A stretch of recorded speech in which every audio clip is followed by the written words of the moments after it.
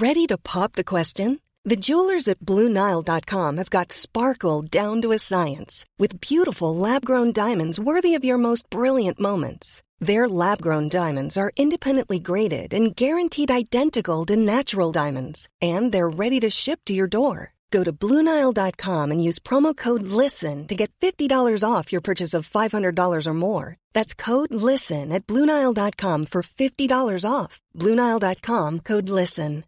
When you make decisions for your company, you look for the no-brainers. And if you have a lot of mailing to do, Stamps.com is the ultimate no-brainer. It streamlines your processes to make your business more efficient, which makes you less busy. Mail checks, invoices, legal documents, and everything you need to keep your business running with Stamps.com.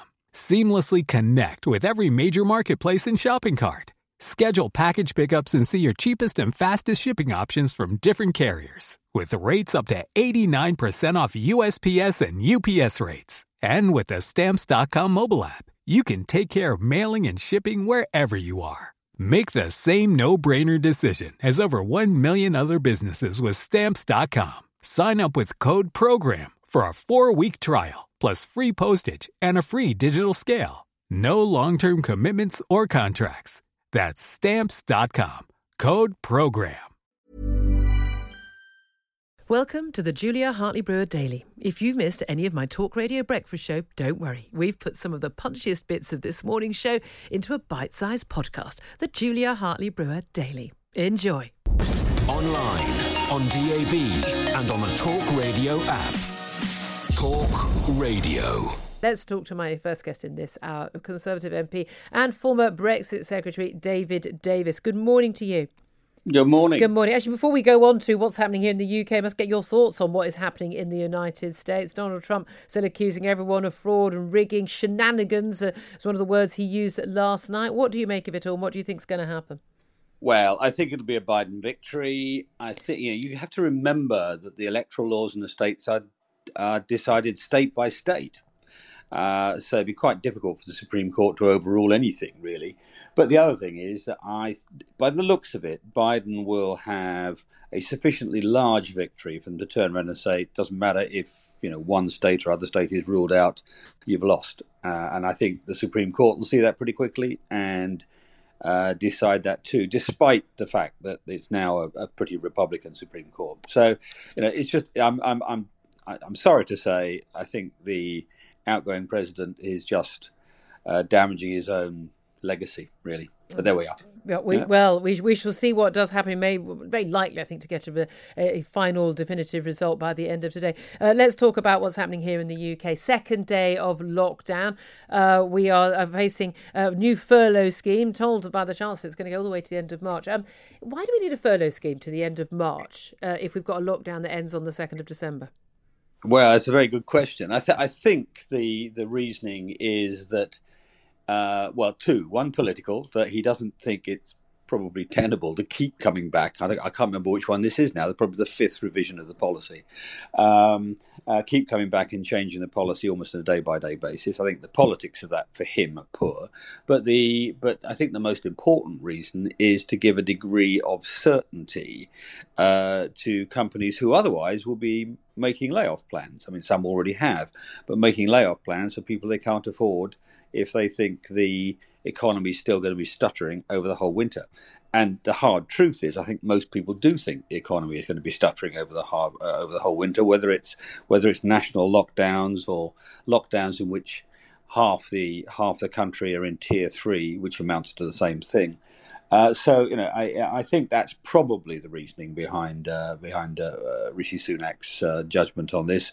But truth be told, it's very hard to predict the Treasury these days. They go from saying, we've got to pay it all back in taxes now, to what happened yesterday, which is 150 billion pounds of money was printed by the bank, effectively. Yeah, this is the thing. Like, you didn't vote in favour of the lockdown. It's happened anyway.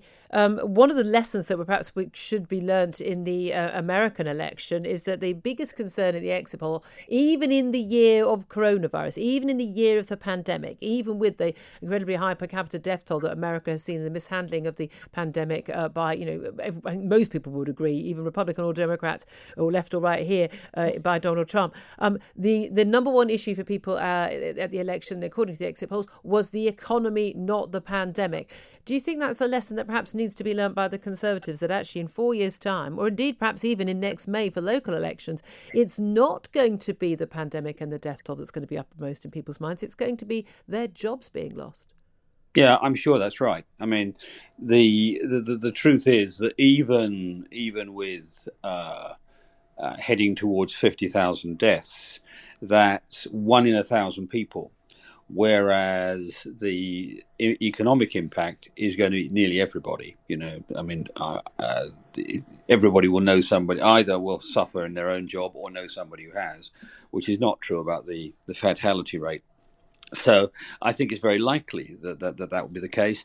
And of course, the sort of stop-start nature of the lockdown, people see that making it worse. And today's papers show you that the basis of the judgment, the basis of the decision, was completely false. It was based on numbers which were entirely wrong, as it turns out. Well, this is the dodgy data. Even the official statistics watchdog yesterday issued a letter. I mean, thinly veiled. It didn't name Whitty and Valence personally, but basically warned about presentation of COVID-19 data in what they called in a confusing way. They say without appropriate explanations of context and sources, and how that risked harming public confidence. I mean, that is in civil servant speak a damning indictment. That's you lied to the country in civil servant speak, isn't it? Yeah, I think that's probably right. I mean, the truth is, what's happened throughout all of this from the beginning. They presented modelling numbers as forecasts, and if you remember, your listeners cast their mind back to Professor Ferguson, who got into trouble later. His forecasts down the decades have always been at least 10 times too high. And the same this year. He forecast, remember, 500,000 deaths at one point, just wrong. And now we've seen the same again this time, same fairly bogus modelling.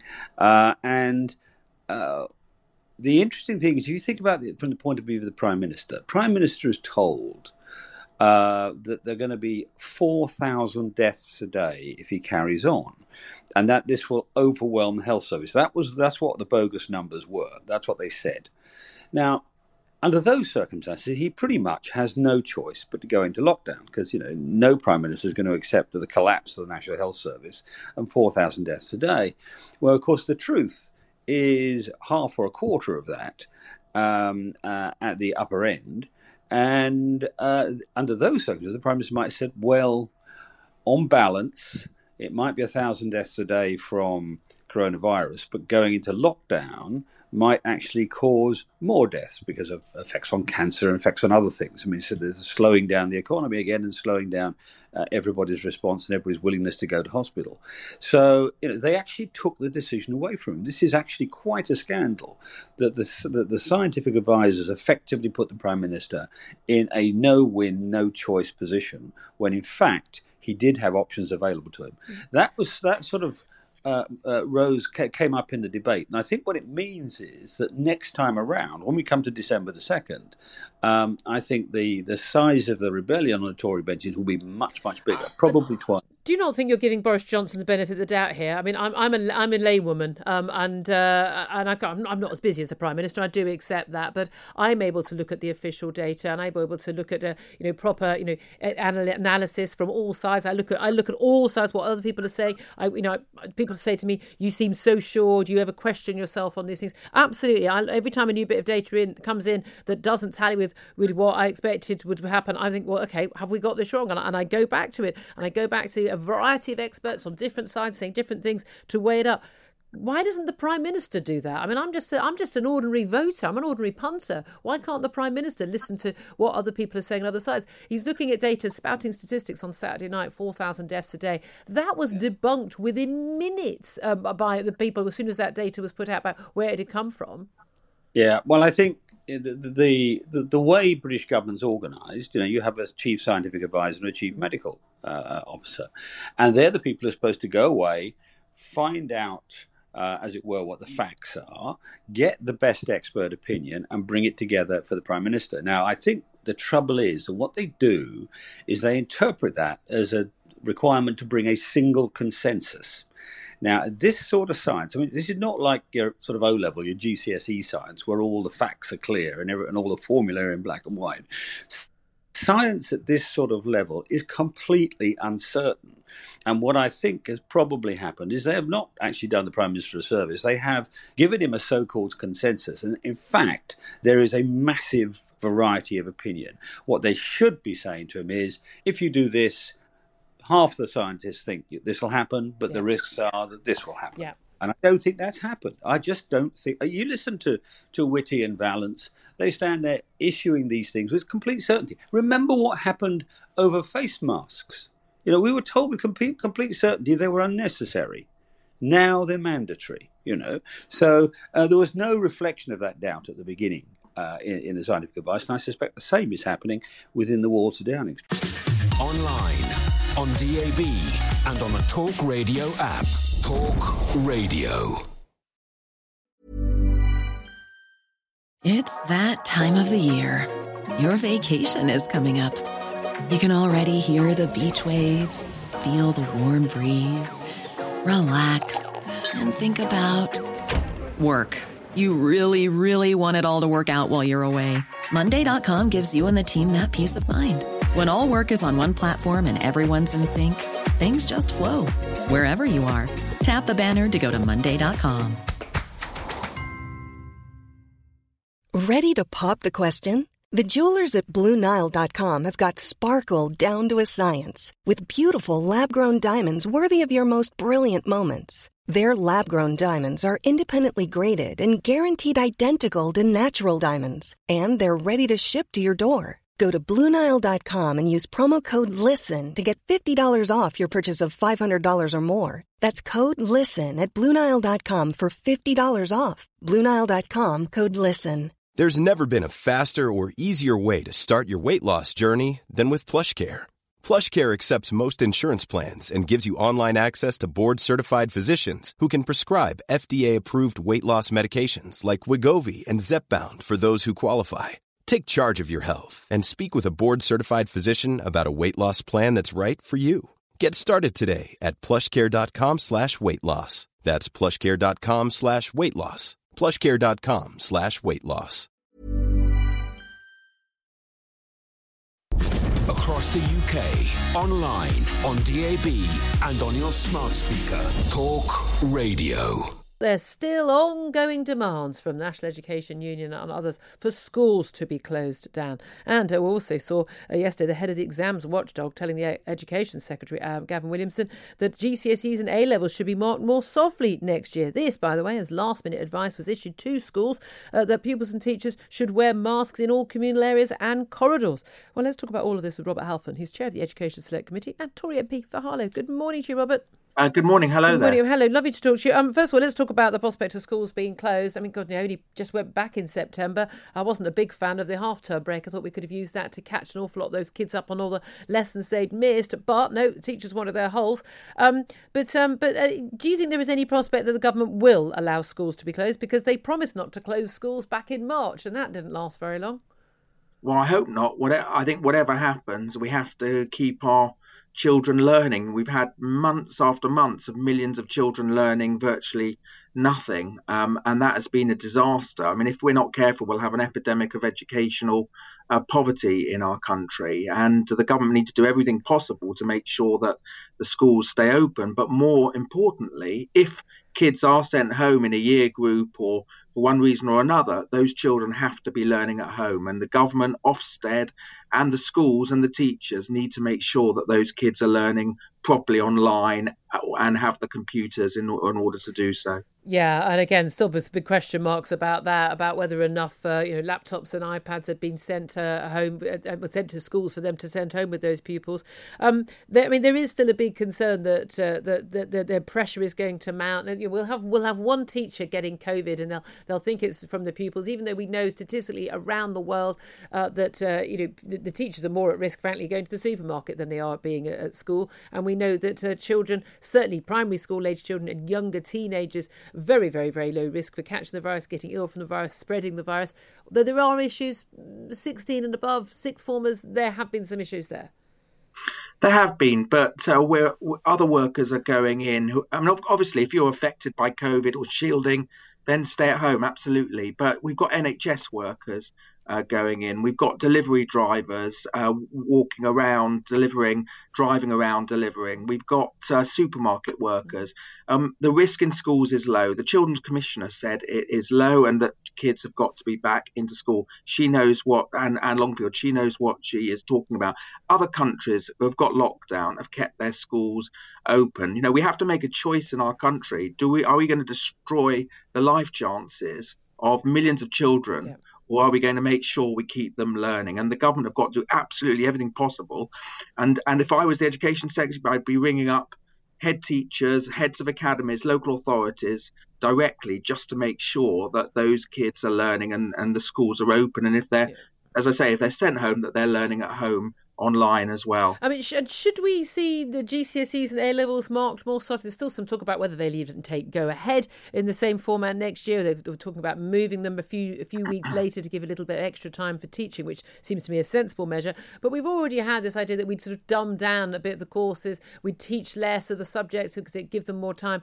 Isn't this just unbelievably defeatist? That this sort of, we'll just accept that a whole cohort of kids just won't learn as much as they used to learn. And it doesn't really matter, as opposed to let's get on with it. Let's add an extra hour to the school day, maybe. Let's not do the half terms, not do such longer breaks, and let's make sure these kids learn what they need to learn. Why is it that last year they needed to know X amount, but this year they need to learn less?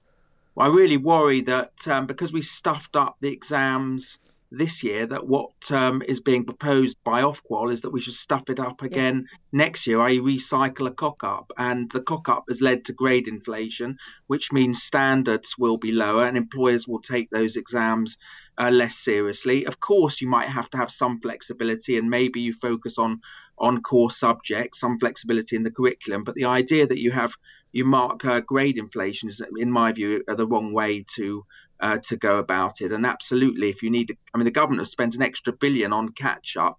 Let's use that catch-up to ensure that children and pupils can do their exams properly as much as possible. Indeed. I've been told to wear masks in the communal areas. I have to say, my daughter's school and everyone else's schools that I know have already got that rule. But can I ask you just finally about the University of Manchester? Students are very angry about a 7-foot metal fence being erected around some of their halls of residence. The university said, it was to keep other people out. The students felt that it was fencing them in. They basically went and tore the fence down themselves last night on Bonfire Night. A few sort of fireworks being let off as well. What do you make of that? Well, clearly there's some students in lockdown because of the spread of COVID, but I think universities need to be sensitive. We're not supposed to be in open prisons, and I think it would be much better if universities or university authorities understood that actually students are struggling. It's difficult to stay in lockdown eating pot noodles every day, and really be sensitive, be understanding, and work with the students rather than trying to create a prison around campus. Online, on DAB, and on the Talk Radio app. Talk Radio. So we've got 6 states that haven't declared yet. One of them, Alaska, it's 3 electoral college votes, and it's going to go Republican. That's kind of already priced in. You have got the 5 battleground states: Pennsylvania, Georgia, Arizona, Nevada, and North Carolina. A number of those are just too close to call. Pennsylvania, though, looks likely it could be the first to announce, and they've got 20 electoral college votes. And just winning Pennsylvania alone would be enough for Joe Biden to win the presidency. Would put him over the line of that. He's got 253 Electoral College votes right now. That would put him over the line to 273, over that 270 line. So is that going to happen? And how soon? Let's talk to Scott Lucas, Professor of International Politics at Birmingham University. Good morning to you once again, Scott. Very good morning. Good morning. I mean, we're just going to talk to you every day until we get a result at this rate. We could be here for a long time. Or do you think we will find out today who's won? Well, I'm going to spare you and let you have a day off on Saturday. Thank you. Because we will get the result today. And the path for Joe Biden is fairly clear, as you capably laid it out. He really just needs one state, such as a Pennsylvania or a Georgia, or at most two states, Arizona plus Nevada. Donald Trump effectively has to run the board over the next 5 states. And here's where we are, just very quickly for your listeners, because there's a latest update. The gap in Pennsylvania, where Trump once had a 600,000 vote lead, down to 18,000. And the rest of the vote, about 5% of the state, is coming from Democratic areas. So it's unlikely Trump will hold on. Biden's already ahead in Arizona. We'll get an update this afternoon, British time. He'll probably hold that lead. He almost certainly will hold Nevada because he's leading already, and the rest of the votes from Democratic areas. And then in Georgia, a state I know well, where all my relatives are, the gap right now, Trump's large lead is down to 665 votes, with about 15,000 to be counted. Again, a lot of it from Democratic areas. Yeah, and that's the key thing. It's the fact that the votes that are being counted last in most of these states are the postal ballots. They tend to be more like falling massively heavily for Democrats over Republicans. Donald Trump encouraged Republicans to go out and vote on the day, not to vote by postal ballot. And also a lot of them are coming from urban areas. Again, far more likely to be Democratic. Well, let's have a listen to what Donald Trump had to say from the White House late last night, his first appearance in I think about 36 hours or so. And here's what he had to say about those counts. If you count the legal votes, I easily win. If you count the illegal votes, they can try to steal the election from us. If you count the votes that came in late, we're looking at them very strongly. But a lot of votes came in late. Well, I mean, an awful lot of the American networks carrying that statement, but immediately switched to actually just debunking a lot of the things he said. Easily, objectively proven to be untrue, what he's had to say in a lot of that statement. Let's also hear what Joe Biden, the Democratic rival, had to say as well. We continue to feel very good about where things stand. We have no doubt that when the count is finished, Senator Harris and I will be declared the winners. So I ask everyone to stay calm. The process is working.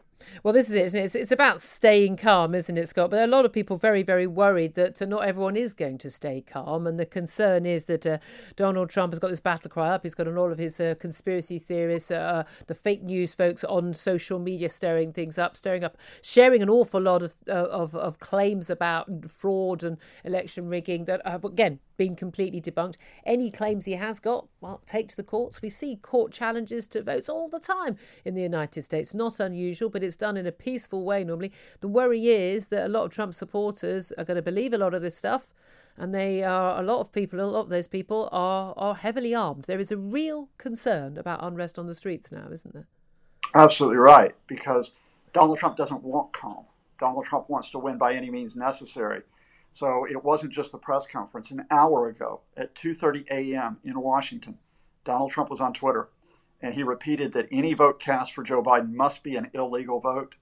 He falsely said his observers are not being allowed into polling stations. They are. And he assailed Twitter for being biased because it keeps flagging up his tweets. You and I can, we can kick back on this. We can say there is no evidence of mail-in fraud in this election, and indeed almost no evidence of mail-in balloting fraud over the past decades in the U.S. We can say that this election is being conducted so fairly and scrupulously. That's why we're having the delay in voting, to make sure that every ballot is legitimate. But when people hear this, and more than 50% of Americans believe that mail-in balloting is fraudulent because of all the disinformation, do they do what they did in Arizona yesterday, surround an election center, threaten to break in? Do they threaten not only to wear guns, but to use them? It is a real concern, and it's something that, I just say it to your listeners, it's beyond Trump versus Biden. It's beyond Democratic versus Republican. This is a question of a stable and fair American system. This is about peaceful transition of power, isn't it? I mean, and this is the key thing. There's been a lot of debunking of a lot of these claims from the president, and I've seen stuff. People have been sending stuff to me saying, "Why are you believing the CNN or whatever, and why and the BBC? Why aren't you paying attention?" And been sent a lot of these things like the map of the Michigan vote. This data dump apparently is showing 130,000 votes clearly from postal ballots going just to Joe Biden, not a single one, 100% of the vote being given to Biden and not to Trump. It's gone viral. 2 clear pictures showing that. It's now, it's commonplace that they add big chunks of votes to a tally all at once. That's what they do. They've announced this. But this was a data entry error, and it was later corrected. And this has happened numerous times before, numerous times this election. But this one was screenshot. But it has been corrected long before people were claiming that it was fraud. So that is simply not the case. Also, a claim that Wisconsin didn't. The claim that Wisconsin had more ballots registered, that more people had voted than were actually registered to vote by about 100,000. Again, that is simply not true.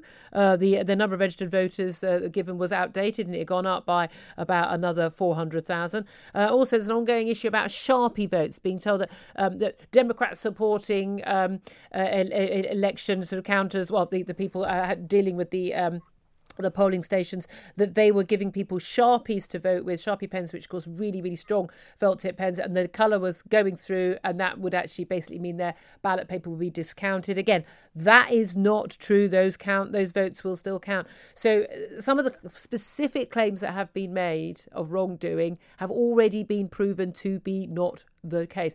And one of the other claims that Donald Trump's made, Georgia. Isn't he? He was talking about how Georgia and how it was being fiddled in Georgia by the Democrats in charge there.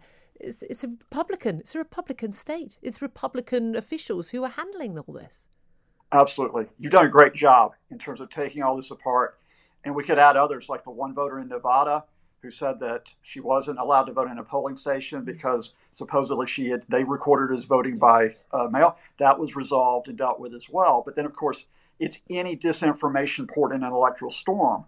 And so the Trump folks will expand this. Let me just give you an analogy, Julia, and why this is so important to me and to you and to the listeners. You and I are on opposite sides of the Brexit issue, I think it's fair to say. And we have disagreed in the past. But you and I both recognize that vote in 2016 was conducted fairly, it was conducted legitimately. And it would be out of order for me to start to grasp at straws to try to delegitimize that vote. Because when you do, you're tearing down the basis of our democracy. Same thing in the United States right now, that whether or not you support Donald Trump or Joe Biden, it is the facts, it is the law, it is the Constitution that is paramount. And I hate to say this because you don't want to focus on one side rather than the other, but you do have the case where one side, Joe Biden yesterday, is saying keep calm and saying I will respect the vote wherever it leads. Whereas there's a man in the White House right now who will use Twitter and who will go on TV to say, if this is a vote that goes against me, I won't accept it, and no one else should either. And it's interesting, on social media, a lot of people are sharing past speeches from the losing side, from the candidates from all different political parties, basically their concession speeches and saying, this is how you do politics. Because this was the accepted norm. How much do you think that Donald Trump has just completely changed all the norms of American politics, and perhaps even the norms of British politics as well, in terms of his influence over here? Do you think that he's if and when he does lose this election, and if and when he does leave the White House, that it will be a sort of a painful pass for a lot of people in America, and people will move on, and it'll be, gosh, do you remember when that guy from the telly was in the American presidency? Or do you think, given that he improved his vote, 3 million more people voted for him, the second highest vote for any presidential candidate is for Donald Trump. First is for Biden, but the second highest is for Donald Trump. He has not been sort of ousted from office by an outraged nation. Do you think his legacy will live on? Welcome to the most important period in American history, probably since the Civil War, even after Donald Trump, if he leaves the White House, goes. Because you've got two different paths here. And the Trump path, which he inspires, is, look, don't go with facts, don't go with analysis, don't go with dialogue, go with me. Go with almost, and I hate to say this, a cult of personality. Now, a lot of people will have invested in Trump, and because the Republicans have held the Senate, there will be a lot of Trumpists inside the Republican Party. they'll think they're still succeeding. Yep. On the other side, and this isn't just Democrats, it's some Republicans as well, it's dialogue, it's exchanging information respectfully, and it's trying to find a consensus on what's happening. And I'll leave you with this, Julia. We focus a lot on Donald Trump. But if you were to look at the state and local elections across the U.S. that have just happened, you'll see a cross-section of people who have come in, a lot of times for the first time, in terms of public service. And they are there trying to make America better in the middle of a pandemic, in the middle of an economic crisis, and with all these issues that have been raised this summer. And that's where the hope lies in America. I can't tell you that this will prevail. Online, on DAB, and on the Talk Radio app. Talk Radio. Thanks for listening to the Julia Hartley-Brewer Daily. If you liked what you heard, please subscribe and give me a good review. And don't forget to catch me on the Talk Radio Breakfast Show every weekday from 6:30 until 10. Normally, being a little extra can be a bit much. But when it comes to healthcare, it pays to be extra. And United Healthcare makes it easy with Health Protector Guard fixed indemnity insurance plans. Underwritten by Golden Rule Insurance Company, they supplement your primary plan, helping you manage out-of-pocket costs without the usual requirements and restrictions like deductibles and enrollment periods. So when it comes to covering your medical bills, you can feel good about being a little extra. Visit UH1.com to find the Health Protector Guard plan for you. When you make decisions for your company, you look for the no-brainers. If you have a lot of mailing to do, Stamps.com is the ultimate no-brainer. Use the Stamps.com mobile app to mail everything you need to keep your business running with up to 89% off USPS and UPS. Make the same no-brainer decision as over 1 million other businesses with Stamps.com. Use code PROGRAM for a special offer. That's Stamps.com, code PROGRAM.